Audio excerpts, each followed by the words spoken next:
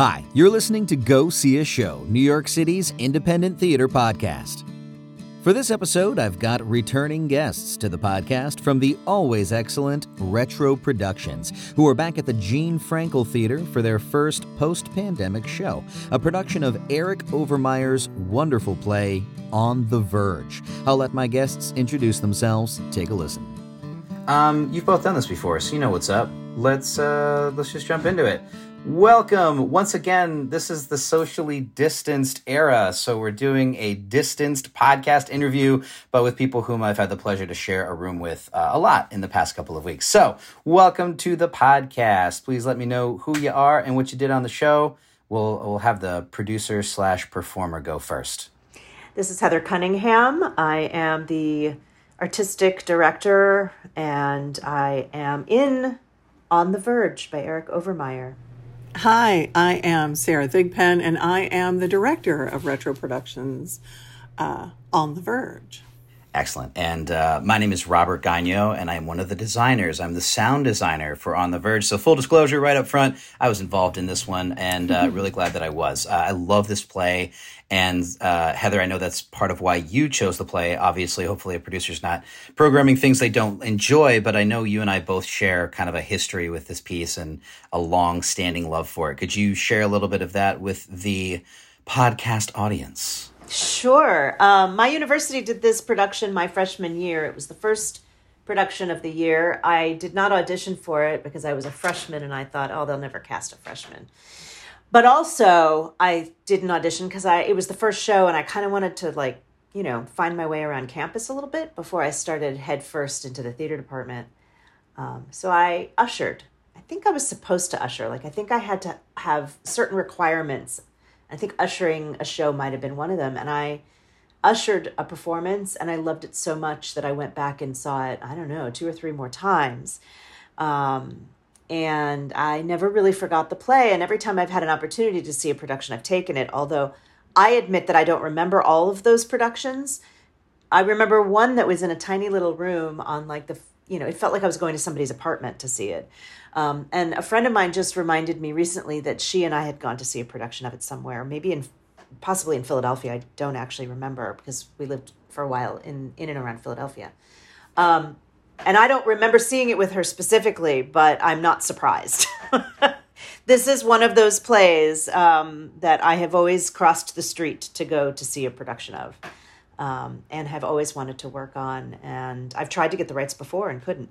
But why? Why this piece? I mean, I think I can give a little bit of a preamble by sharing with anyone who's not listened to Retro Productions interviews on Go See a Show in the past, that the Retro Productions jam is to look at older pieces that maybe are not so often in contemporary repertoire, and bring them back for a staging in New York and get the attention that they deserve. I think it's really cool that not only have you done that with a piece from the 90s, right? Is when it was written, 92? 85. 80, wow, 85. Is that old? It was written and first produced in 85. It was published the year later. But it feels so much more contemporary. Yeah, it's a very unique play to start with. It's just unusual. It's not the play itself, even though it is retro back to 85, is about retro-ness, and I really like that. So, with that as a preamble, why did you Heather want to do this for Retro? One of the things that the elevator pitch of Retro Productions is that we do 20th century period work, and that's always the easy way to tell people what my mission statement is. But truly, what I'm interested in with Retro is looking at the past through the lens of theater, and one of the things that this play does so brilliantly is a writer in 1985 wrote about characters in 1888 traveling to 1955, and I just love the way the way history seeps into this play, and sometimes it's actually inaccurate on purpose, but often it is exactly accurate. And I remember that one of the things that I first fell in love with in this play when I saw it as a freshman in college was this. I don't want to give anything away, but there is a reference to the Great Depression in one of the scenes, specifically the stock market crash, and it's very subtle.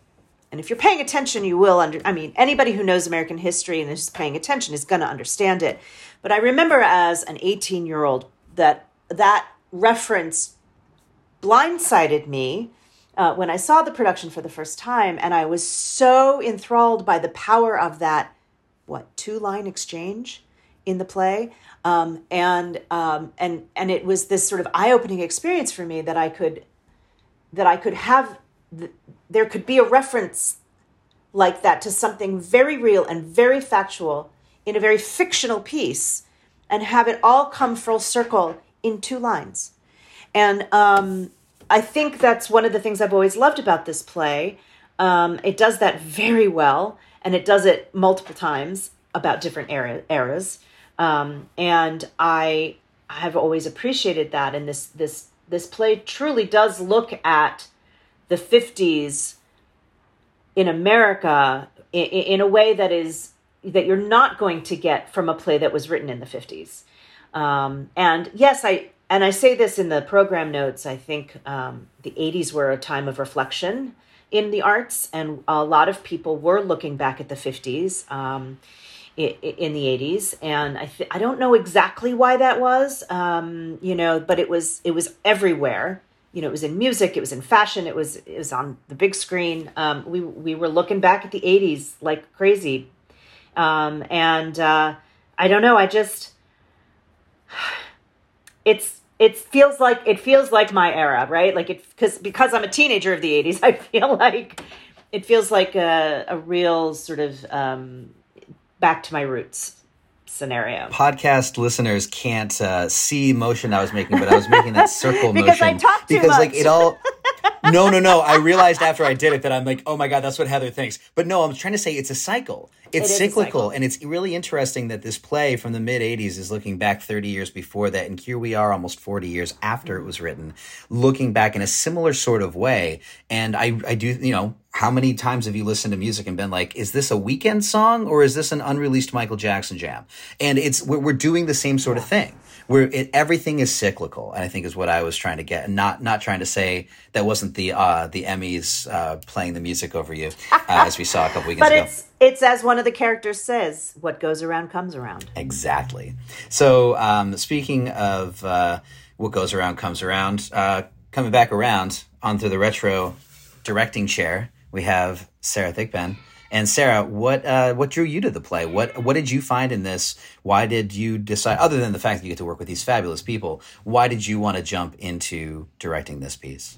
I actually was familiar with some of Mr. Overmeyer's work, but not this particular piece.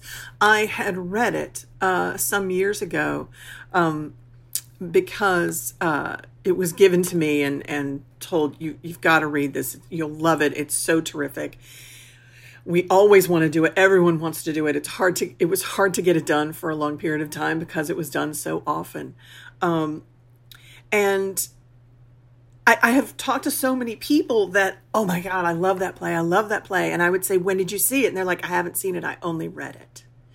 And so that was also kind of an exciting thing to think that there are a lot of people that are interested in seeing this production.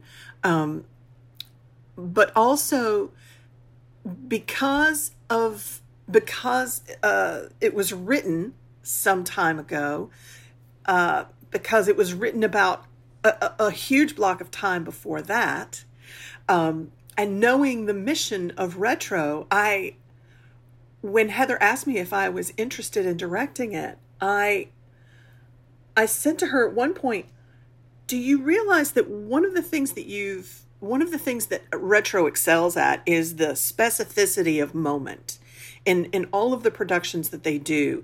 It is about everything being very precise.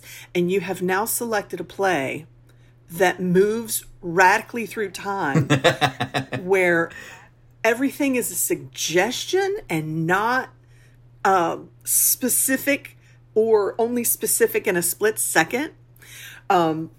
So are you okay with this?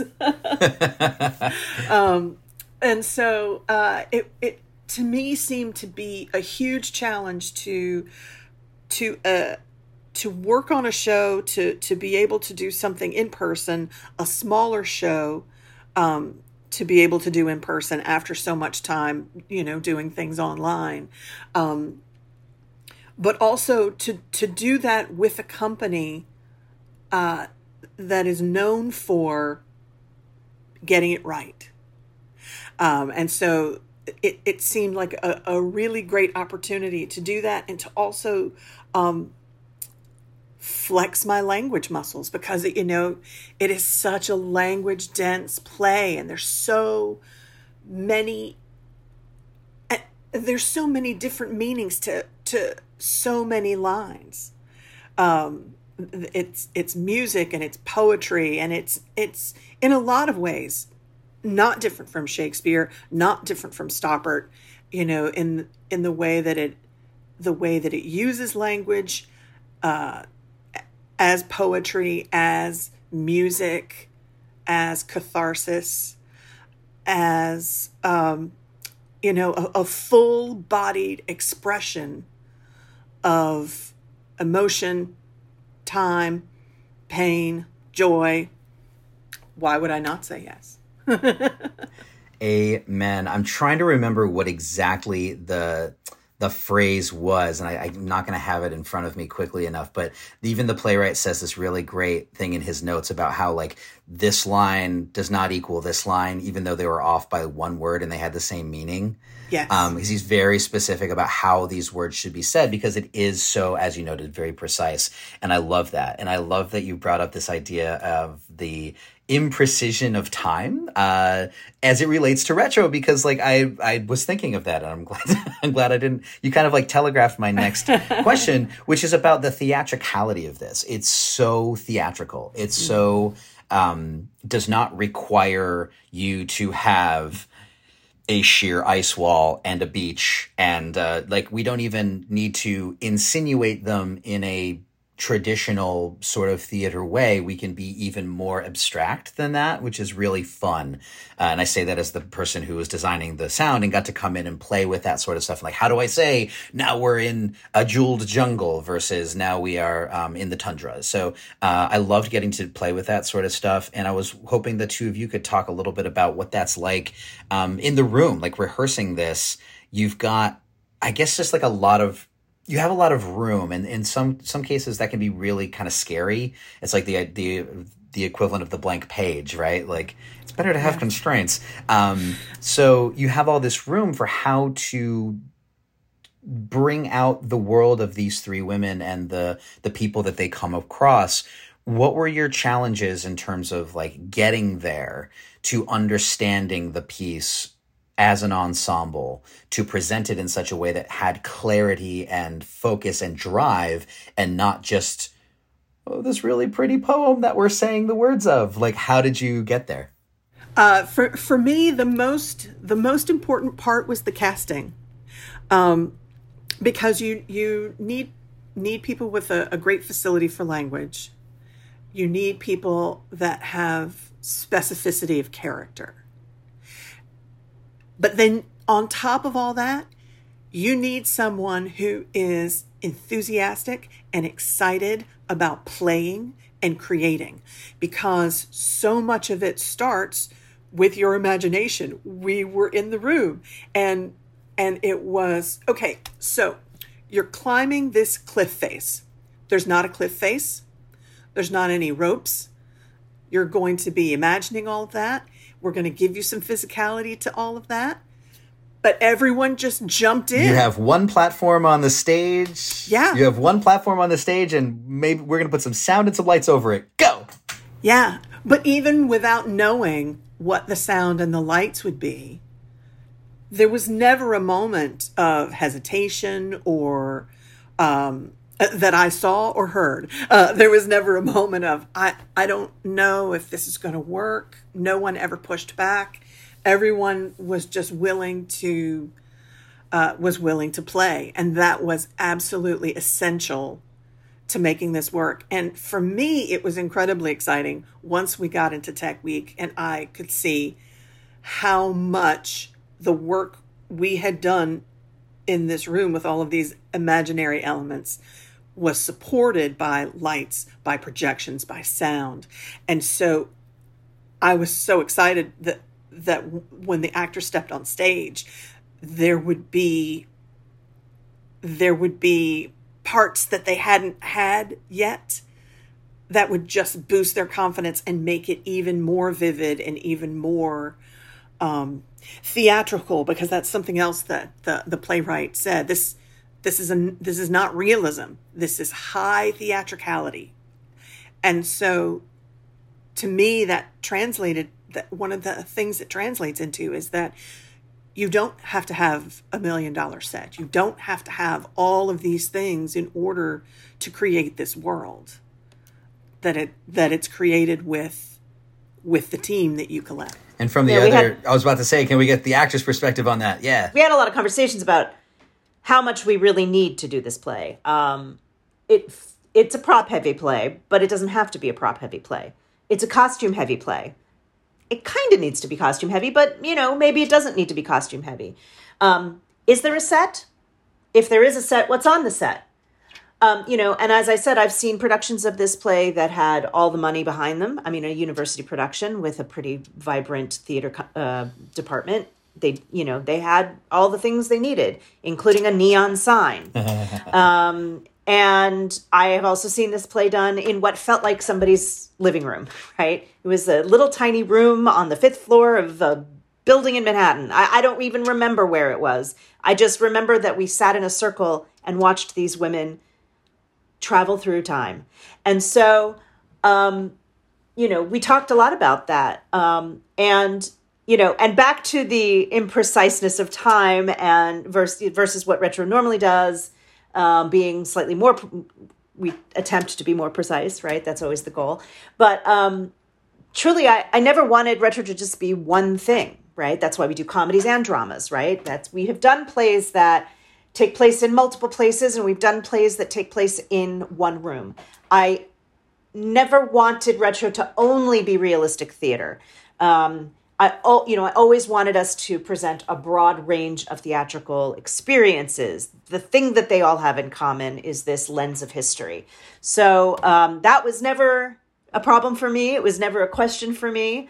And when I started looking at how to come back from COVID and how to do theater safely in person, one of the first things that hit me was I really don't want to work with, more than 3 or 4 actors, because that is the first way to make it safe, right? Is to keep it small. And so we refer to this as a small show because it's only 4 actors, but it's not a small show. It's really actually a rather large show. So I don't know if that answered the question, because now I've lost the thread of the question. But I think it brings it back around to where I wanted to finish, and maybe we'll just have a quick statement on this because you already started. This is the first show back for Retro. We're now finally sort of getting back to quasi-normalcy, although we just found out yesterday Broadway stalwart Phantom is about to close. So the theater landscape is changing, and indie theater is no exception. So absolutely, what does this mean? It felt amazing for me personally to be back in a room making stuff. I'm in the Gene Frankel. I'm working with people that I know and I love, and I appreciate the artistry of. It felt like, in a way, a homecoming after 2 years of being stuck making distanced theater, or even just other things that I'd gotten to do didn't quite have the same feeling of, oh, this is we're doing the thing again. It felt they felt like tepid steps, where this felt more like a foray back to the world. We're on the verge of normalcy. So what was that like for you? Did you have the same experience? And we did have some COVID restrictions. So what was that balance for y'all? We definitely worked. We had a COVID officer. It's an equity showcase, so we had a COVID safety officer, and we had to follow all the protocols. I'll be testing today. We test 3 times a week. We are asking audiences to remain masked in the theater, and we've gotten pushback on that. And I understand that people are tired of wearing masks, but in our production, in our case, it's really important because we are not a Broadway-sized theater. We are a very small theater. At the best, we can get 50 seats in this theater, and the audience is right on top of the actors. And there is not a lot of space, and there are no understudies. So if one of us gets sick, the production closes. That's it. End of story. And so that is the reason we have a mask mandate for our audiences. And I've gotten pushback on that, and I have said, I'm sorry, you won't be attending. I've also gotten emails from people who say, oh, I really wish I could see this, but I cannot do anything indoors right now. I will not go anywhere because I have my own health issues. I have my own things that I'm, being very careful around, and I have to respect that. I do respect it and understand it. And I wish everybody could be comfortable and come back and be safe. But I also know that people can't be safe and comfortable sometimes. That is just a fact of this place we find ourselves. And truthfully, everything was harder this time around. Everything about producing this show was difficult. It was hard to raise the money. It's hard to get a COVID officer. It's hard to get the tests we needed. It was hard. It was hard to do all of it. And it's even harder to get people to come. It's, when our last show, we had 2 or 3 sold out performances, and we have not had big crowds on this show. And it's partially because, as I said before, people don't want to come because they have to wear a mask. People don't want to come because they're afraid of catching COVID. It is hard. It's difficult. And I feel terrible that I'm not doing a better job of getting people into the theater, because I think it's a wonderful production and I wish everybody could see it. But I will also say that I am getting older and I'm getting more tired. I'm more exhausted on this show than I've ever been in my life for anything. And when I chose this play, I remember thinking to myself, if this is the last play Retro ever does, I am going to be really happy about that, because I love this play. So, if it turns out that that this was too hard and too exhausting and I can't do it anymore, I think this is the perfect play to end on, because I love what it says about America, what it says about our history, and I love the piece itself. The language is beautiful. Amen to that. I am only speaking for myself in a selfish way here, but I hope it's not the last Retro show. But I agree with you that if it is, it is one hell of a send-off, and I'm really happy that I got to be a part of it as well. If I have a biased view of the production, full editorial honesty here, but it's pretty good, folks. Go see this one. It's really fun. The show is On the Verge. We are at the Gene Frankel Theater through September 24th. Yes, awesome. Okay, I didn't get it wrong.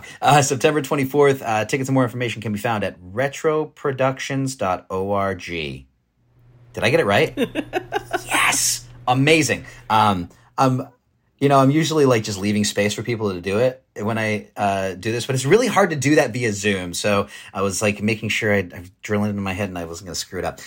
Thank you both so much for inviting me in to play with you on this particular show, and for taking the time to out of your Saturday morning to chat about this, so we can get some podcast action out, and hopefully folks can catch the last weekend of the show. Thanks, y'all.